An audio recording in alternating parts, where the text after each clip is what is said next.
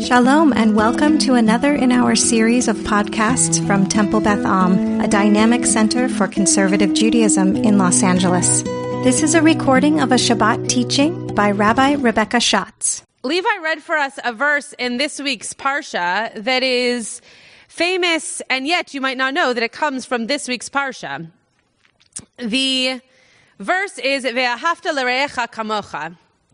And it's a verse that if we think back to this week, and we think back to watching the trial on, was that Tuesday? Tuesday. That it's almost like the Torah knew, or maybe those in court knew, that this was coming about in our Torah portion the week following. Because what I want to talk about today, and if you have the source sheet from the bulletin, we'll be going through some of the sources, though not all, as per usual. And if not, I'll read them all out loud and you can engage in the discussion. So if this is your first time doing this with us, there will be opportunities for you to share thoughts, comments, questions throughout the teaching. I'm just going to ask that because this is not a conversation that will come without political feelings, that we keep it to Torah, that we keep it to questions or comments that are going to connect us to the Torah that we're learning and not to our personal feelings of how things turned out this past week in the trial that we all, I'm sure, watched. Also, I can't see everybody, which is a beautiful thing. It means that there are too many people for me to see all the faces. So if you have something to say, if you know and feel comfortable on Shabbat using the raise hand function, that will be the easiest way for me to call on you. And if not, someone will tell me to get your attention. Okay, so when looking at this line, Ve'ahavta l're'echa kamocha, the one thing that struck me I was watching the trial. Some of you are actually on this call with me. I was in the middle of, I was in an interview. I was not being interviewed. I was in an interview for someone with a bunch of members of our team. And we knew that the interview was happening at the same time as the trial. So I didn't have it on the whole time. I only had it on when they said they were going to come back and actually read out what the verdict was. So I turned it on, and some of you know because I've spoken pretty openly and very proudly about this. My aunt and uncle, now 9 years ago, the first time, adopted 2 children. Both are African-American boys, and both are my cousins. And, you know, for anyone who's ever adopted children, there's nothing else to really say there. They became part of our family. They're part of our family. And the way of the world reminds me more often than I wish it would that they do not have the same skin color that I have.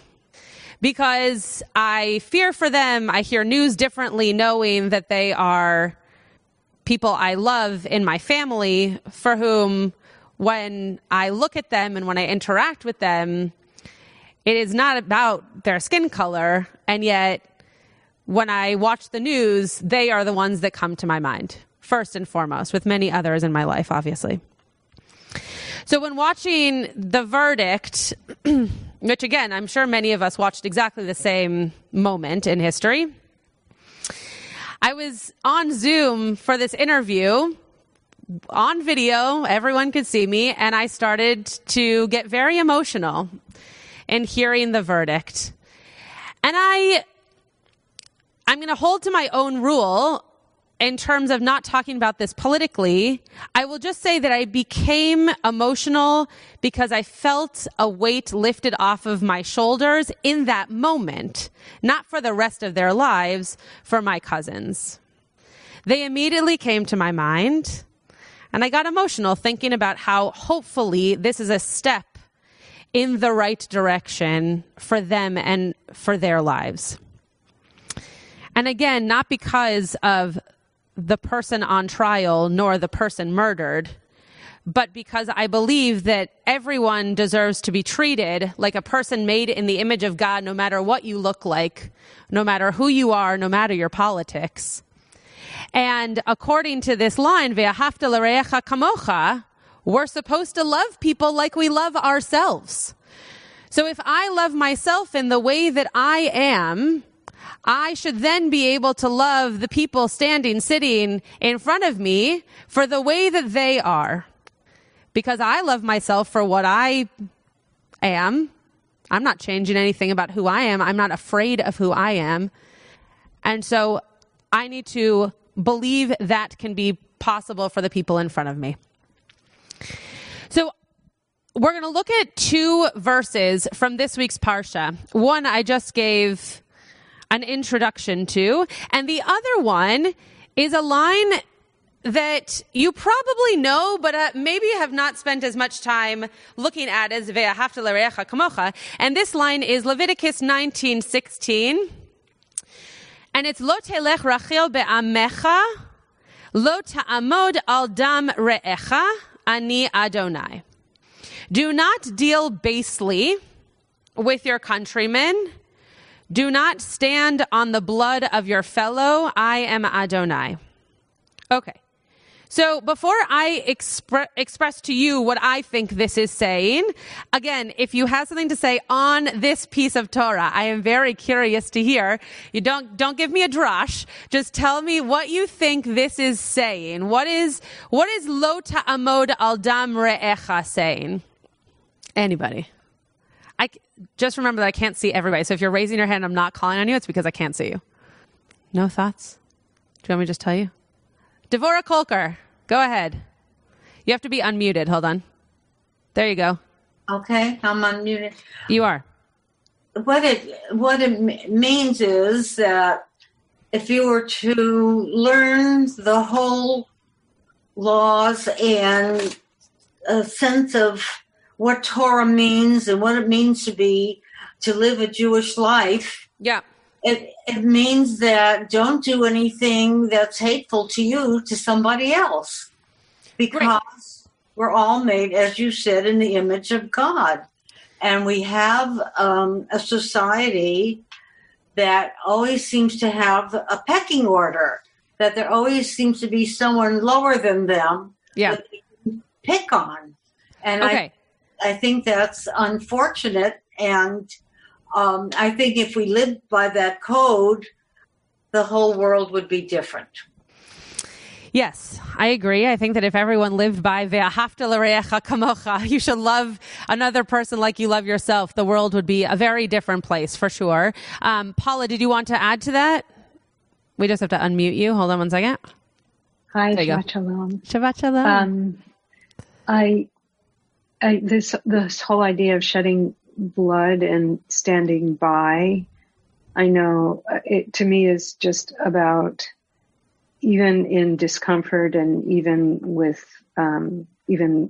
challenge and even with difficulty, that we're obligated to step up and act and do to prevent that kind of harm. Great. And we're going to get to a commentary a little bit later that actually says that exactly, that we are not only obligated, but we would be doing the wrong thing if we walked away. That we are so obligated that it's not just you should feel a sense of obligation and then maybe if you want to it, it's a sense of obligation just like, I don't know, keeping Shabbat, that you should feel like if you don't do it, there's a consequence. So this idea of lo ta'amod al dam re'echa, we've talked about this before, that the Torah chooses words very wisely. So the fact that it says al is not just because it was decided that al was going to be written there, but the idea of on is very powerful. Lo ta'amod al dam re'echa. Not only the way that we say it in colloquial English is do not stand idly by, which is strong for sure, but do not stand on the blood of your re'eh, your brother, your neighbor, your loved one. That is extremely strong, because what that implies is that you are there for it and you are on it. You know what's going on and you're not doing anything about it. So Ibn Ezra says, he actually translates it as do not stand idle. So maybe that's similar to the idea of if you're standing atop the blood of your neighbor that you just don't know what to do. You're kind of frozen. It's where we get do not stand idly by, obviously. One must not become involved with people who shed blood. So he's taking it one step further and not just saying, okay, this isn't just about you. This is about you and all of your friends. You should not stand idly by. But that also means that the people who you are in community with, if you see them standing idly by, that's you standing idly by. Does that make sense? Is everybody with me on that one? It's a chain reaction. If you decide that you are not going to do something about it, then you need to make sure that the others around you are not standing idly by as you are. It is well known that many people have been murdered, many people have been killed because of slander. Okay, so that's Ibn Ezra's kind of follow up to his reason here that it's possible that you might not stand idly by, but others around you will. So the second verse, which is the one that I actually introduced to begin with, and this is the line Ve'ahavta l'reacha kamocha, which begins Lo tikom ve'lo titor. Do not take vengeance or bear a grudge at bnei amecha. Against your it says here countrymen, against the people of your nation. Am is a nation, so against the people of your nation. Ve'ahavta l're'echa kamocha, love your fellow, your neighbor, your loved one as yourself. Ani Adonai, I am God. So Ramban, says, Nachmanides says, the phrase love your neighbor as yourself cannot be meant literally, since man cannot be expected to love his neighbor as himself. Moreover, Rabbi Akiva has ruled that your life comes first. The Torah here enjoins us that we should wish upon our neighbor the same benefits that we wish upon ourselves. So maybe that is even stronger, that to bring it back to the situation that we are talking about in terms of this trial, if I have certain rights, I should expect those rights for another person, no matter who they are. Because if ve'ahavta l'reacha kamocha means to want for another person what I want for myself, then those same freedoms, those same rights, those same abilities need to not just be for me because I love myself, but should be for the other people that are in my midst. We're going to skip a few lines if you're looking at the source sheet. It is this shortcoming that the Torah condemned. Rather, a man should wish his fellow well in everything, just as he does in his own case, and he should not place no limitations on his love. Therefore, in the case of Yonatan and David, it says that Jonathan, loved him as his own soul, since he had removed all jealousy from his heart. So, he's taking this to an example about David and Jonathan, for whom they loved one another as if they were talking about their own self, right? David was seeing David as opposed to David seeing Jonathan, and therefore loved him like he loved himself. Any comments on this before we go on? Because we're going to take a stab at a Mishnah here. Any thoughts, comments? Okay. If you have them, raise your hand. I don't see any hands yet. All right. So we're going to look at Mishnah Sanhedrin 4:5. Again, if you have the source sheet, it's at the top of the second page. If you don't, it's Mishnah Sanhedrin 4:5. We're going to read this in chunks because I want to be able to expound upon it and be able to ask if there are any questions or comments. So it starts off by saying here, just for those of us who have not potentially studied a ton of Mishnah, the Mishnah is going to comment, but also bring verses in from places in Torah. So I'll tell you where that's happening, but just so that you're aware, not everything is going to be from the words of the rabbis from 200. It's going to be also from examples of verses from Torah. So this is how it begins. How did they admonish witnesses in capital cases? They brought them in and admonished them quote, perhaps you will say something that is only a supposition or hearsay or secondhand, or even from a trustworthy man. Or perhaps you do not know that we shall check you with examination and inquiry. Know, moreover, that capital cases are not like non-capital cases. In non-capital cases, a man may pay money and so make atonement. And I put this in bold. But in capital cases, the witness is answerable for the blood of him that is wrongfully condemned and the blood of his descendants that should have been born to him to the end of the world. Now, here comes a verse from Torah that makes this quite interesting. For so we have found with Cain, who murdered his brother Abel, for it says, the bloods of your brother cry out. Has anybody ever noticed that it says bloods, plural? Yes, no, maybe nodding heads. Yes, nodding heads. Okay. The bloods of your brother, right? It's interesting that it's plural as opposed to just the blood of your brother. Lost my spot. Hold on. It doesn't say the blood of your brother, but rather the bloods of your brother, meaning his blood and the blood of his descendants. Okay, we're going to pause here for a second.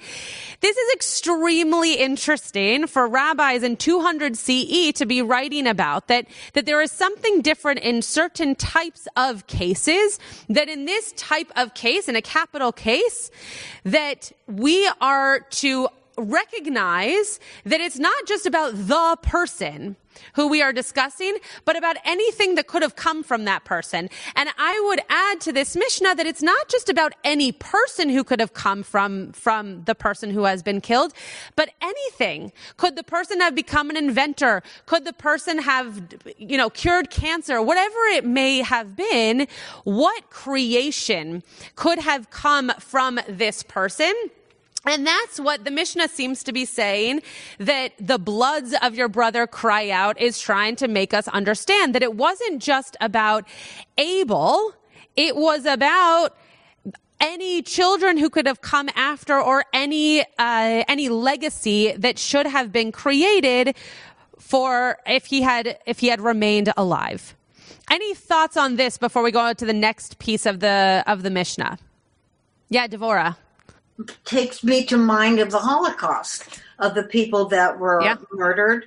Yeah. Who could have cured cancer, for example. And I think of that every time I think of the lost lives, that we lost more than a life. We lost the future of our whole society.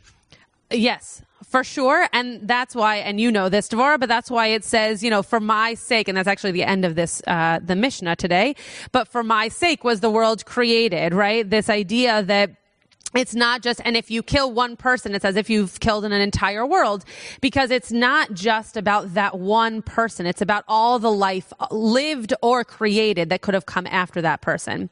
Joanna, okay. Alan. There you go. Okay. What has always struck me about this particular verse is that it shows the sanctity of human life and the rabbi's unwillingness to invoke the death penalty. In the Parsha, we read all these different examples about people being put to death. Yeah. And yet the rabbis go out of their way to make it almost impossible to convict somebody. And in fact, there's another, I forgot which rabbi said what, but there's an example that says that if you convict someone every 70 years, you do it too often. If two rabbis were on the Sanhedrin, they would never, ever invoke the death penalty.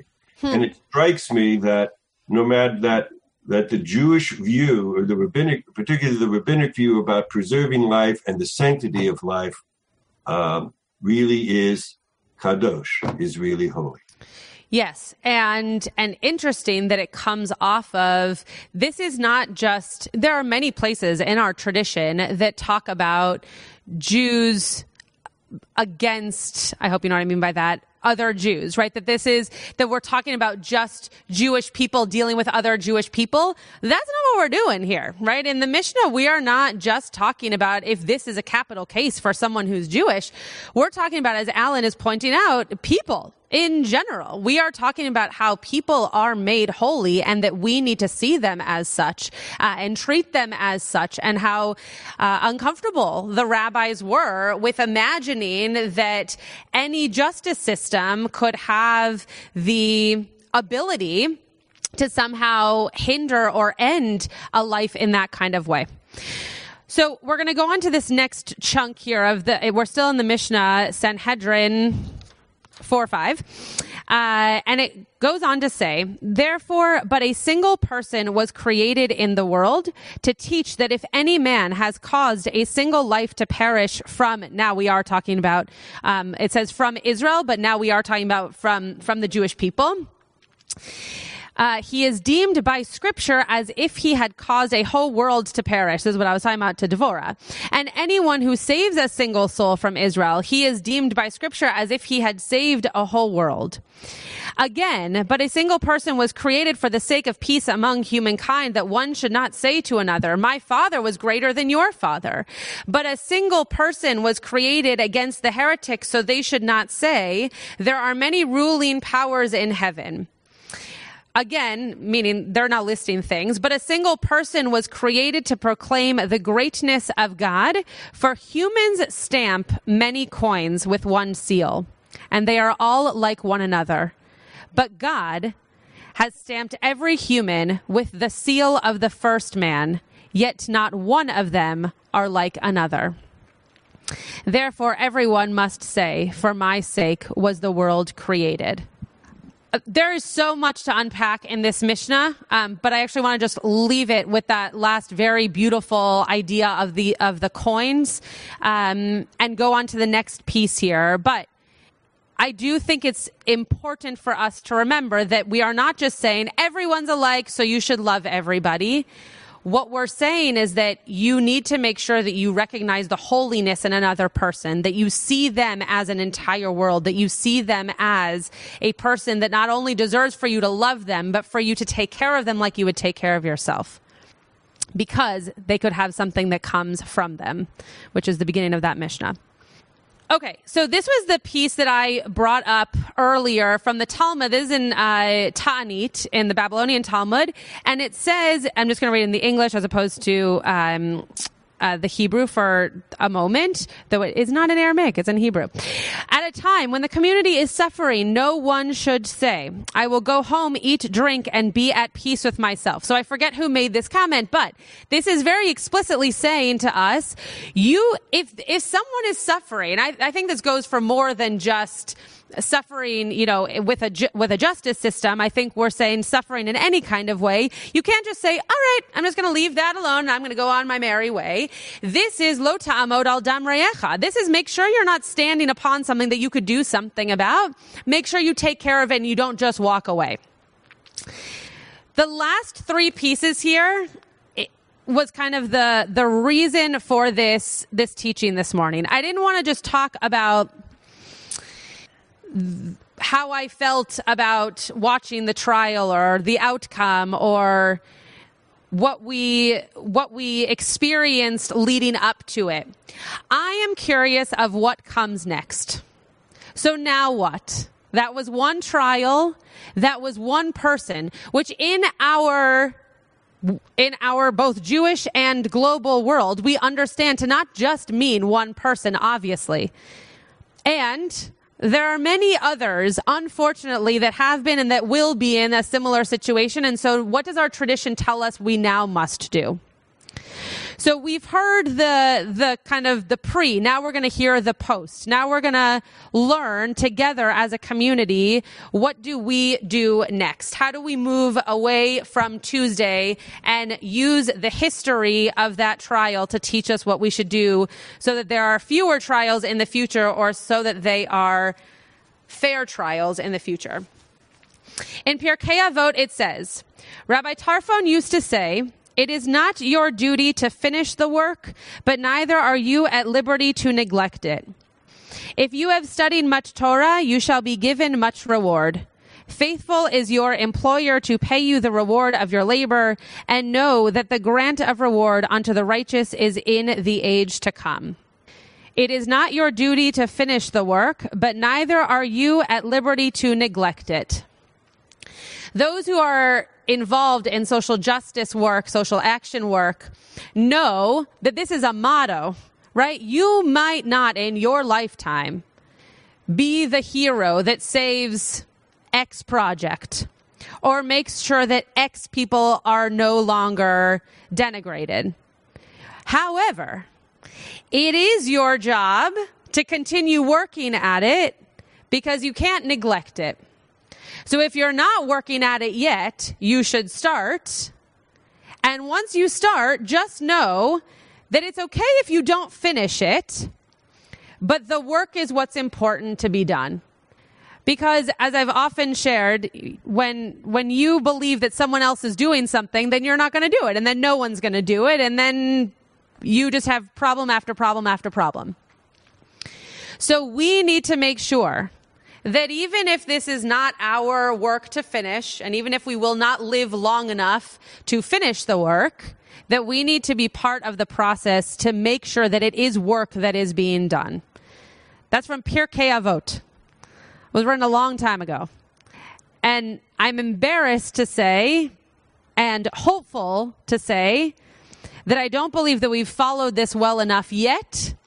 And I believe that we are starting to emerge into a world where more of us feel like this is important. More of us feel like there is work to be done and are doing that work. In Proverbs, it says, "Speak up for the mute, for the rights of all the unfortunate. Speak up, judge righteously, champion the poor and the needy." What I think is so interesting about the words in Hebrew here, ptach picha, is that not only does it say speak for the mute, it says open up the mouths of the mute. So you're not speaking for yourself because someone else can't speak.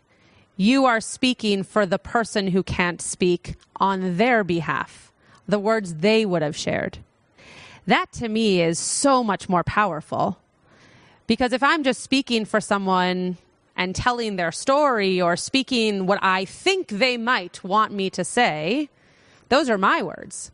But ptach picha, open up their mouth, for they are mute, means that we need to be their mouthpiece, literally their words, the words they would want us to say, their narrative, to make sure that that's what we are sharing, that's what we are working on. And this last piece here is not from our tradition, it's from James Baldwin, who said, "Not everything that is faced can be changed, but nothing can be changed until it is faced." So I want to just end this teaching by saying that there is, Gabrielle, I see you, but I'm gonna close here, and then I'm happy to hear your thoughts on this post-Shabbos. I want to close this teaching by saying that this line, coupled with, I think, the last two sources here from Mishnah Avot, from Pirkei Avot, and from Mishlei, from Proverbs, is exactly the next steps for us. Because what happened can't be changed. But we can make sure that that which happened changes what happens in the future. So I'm not a lawyer. I'm not even a person in the justice system. But the way that I speak, the way that I speak up, the way that I act, the way that I welcome people into our community, the way that I make sure that we are partnering with other peoples and other religions, that's one way to make sure that the thing that cannot be changed is still now faced. So I hope that each of you are thinking of the ways in which you can take this past week that we had. Again, it doesn't matter if for you that was the right outcome or the wrong outcome. Whatever you're thinking in terms of, okay, that happened, now what comes next? There needs to be a next step. And I know that Rabbi Kligfeld is also speaking about this morning. And I think it's because we all believe that we cannot let this happen again. We cannot let it be something that we just sit by and this happens over and over and over again. So may we all live in a world where we see people, ve'ahavta l're'echa kamocha, that we see them for that which we want for our lives. We see in them and we offer to them anybody who's in our midst. And may we make sure that which we've learned from our past, we improve for our future. Because as we said at the beginning, it's not just about our future, but it's about the futures that could have been and the futures that we hopefully will produce. You have been listening to another in our series of podcasts from Temple Beth Am, a dynamic center for conservative Judaism in Los Angeles. If you enjoy these podcasts, we invite you to write a review on the Apple Podcast site or wherever you get your podcasts. For more information about Temple Beth Am Los Angeles, go to tbala.org.